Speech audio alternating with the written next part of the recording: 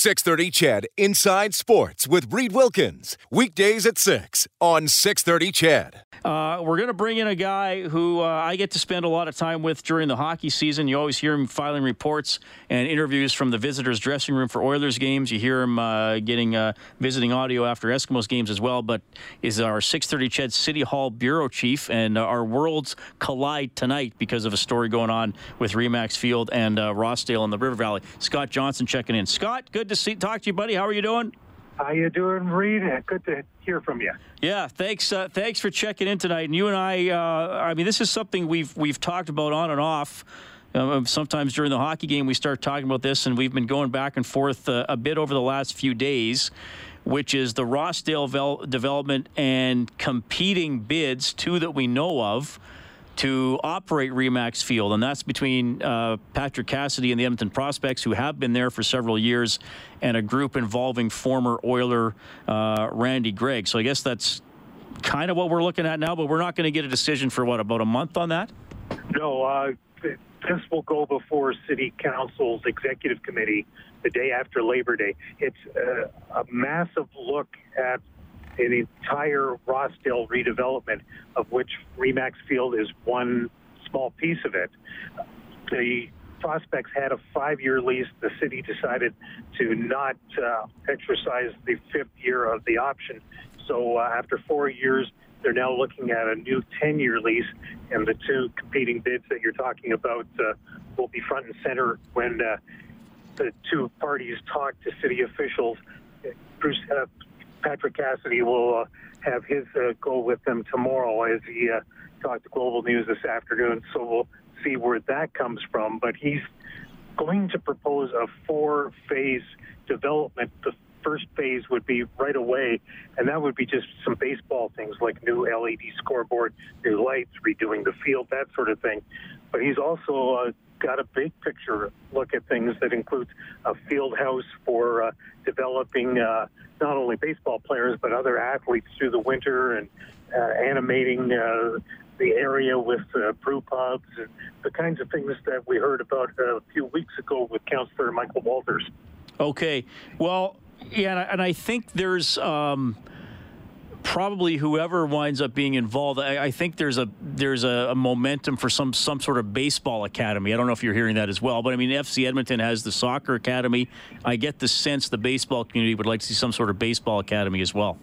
And that's something that goes back decades, too. That they were talking about that through the U of A. But today, Reed, the city published on its website a 150-page report that is a very high overview of what they call the river crossing and how that could redevelop Rossdale. And we're talking hundreds of millions of dollars because they've got to redo the roads, redo the sewers, take care of the power plant, have baseball in there, do a real estate play. It's quite massive. They're also talking about, here comes the gondola. That's going to be kicked on that, and taking out some roads and having the access into downtown work a whole lot differently than what you see now. They would, I think, get rid of Bellamy Hill Road. They would get rid of 104th Street, or at least reduce it to something very neighborhood friendly. And you'd be looking at 4-story condo buildings right across from Remax Field where the parking lot is right now.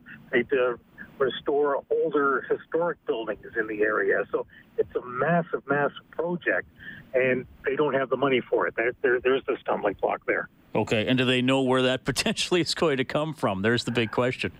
Hey, remember CRL, what those letters stand for? I do, yeah, Community Revitalization Levy. How much I learned about that when Rogers Place was being built and negotiated. Well, how have times changed? They talk about that in this report, and it's a little jigsaw puzzle piece to map it out, but they also go to great pains to say it's not a good idea because any tax money that would be captured in that CRL would mean tax money that wouldn't go to the rest of the city. And to offset that, they'd have to raise property taxes. So it's a very complicated and convoluted report that will be talked about, I'm sure, for at least a year or two. And you won't see this play out for its entirety for probably 20, 25 years. Oh, wow. Okay. So for everything you talked about to be built and in place, we're talking a good generation, if not more, of Edmontonians. Okay. Scott Johnson joining us as we're updating Rossdale development and Remax Field and talking about the bids to operate Remax Field. Now, the prospects and Patrick Cassidy, they could have had a fifth year, but the city decided not to go for that. I mean, Patrick's been on the show. He's been disappointed. He's been adamant that he feels he should have got that lease. Does anybody from the city say anything about this? Well, there was talk that the city had taken Patrick Cassidy to arbitration. And I asked the city, can you comment on that? And in my reporting on Monday, all you could say was the city acknowledges it's in arbitration, and because it's in arbitration, they can't say anything about it. Okay. Well, that's nice. So yeah. they can confirm that they can't comment. That's what we get so far. You get a lot of that downtown. All right. Well, fair enough. Well, this is interesting. I mean, everything you described about the neighborhood is great. I don't think anybody has ever gone to Remax Field or Renfrew or Ducey or Telus that's been known in the past and has said it's a bad location. I mean, I've never heard that from anybody, but clearly we got to get better. I know there are buses that go by there, but as beautiful as it is, it's not in correct me if I'm wrong, and I walk downtown, as you know, quite a bit, Scott, but because it's at the bottom of the valley, it's not a conveniently walkable place for sort of. Do we have to have a better plan to move people in and out of there? That's part of the grand vision. That gondola is talked about. They also just mentioned that there could be converting 104th Street into something that's a little more pedestrian friendly. So walkways that would get you up the hill that way would be part of it. So yeah, it's a big undertaking that they're looking at, and as I say, it's a high-level look at it, so you're not going to see any answers quickly, and they're probably going to see 3 or 4 iterations of this before anything gets built, if it gets built. Okay, and to take this back to a sporting aspect, though, so we got Patrick Cassidy, we got the Randy Gregg group. We'll see how that plays out. But it sounds to me, and you're down there, so you'll have the best sense of it, but it sounds to me the city council wants baseball there. There's no more talk of getting rid of Remax Field, or they want that stadium and they want good quality ball there.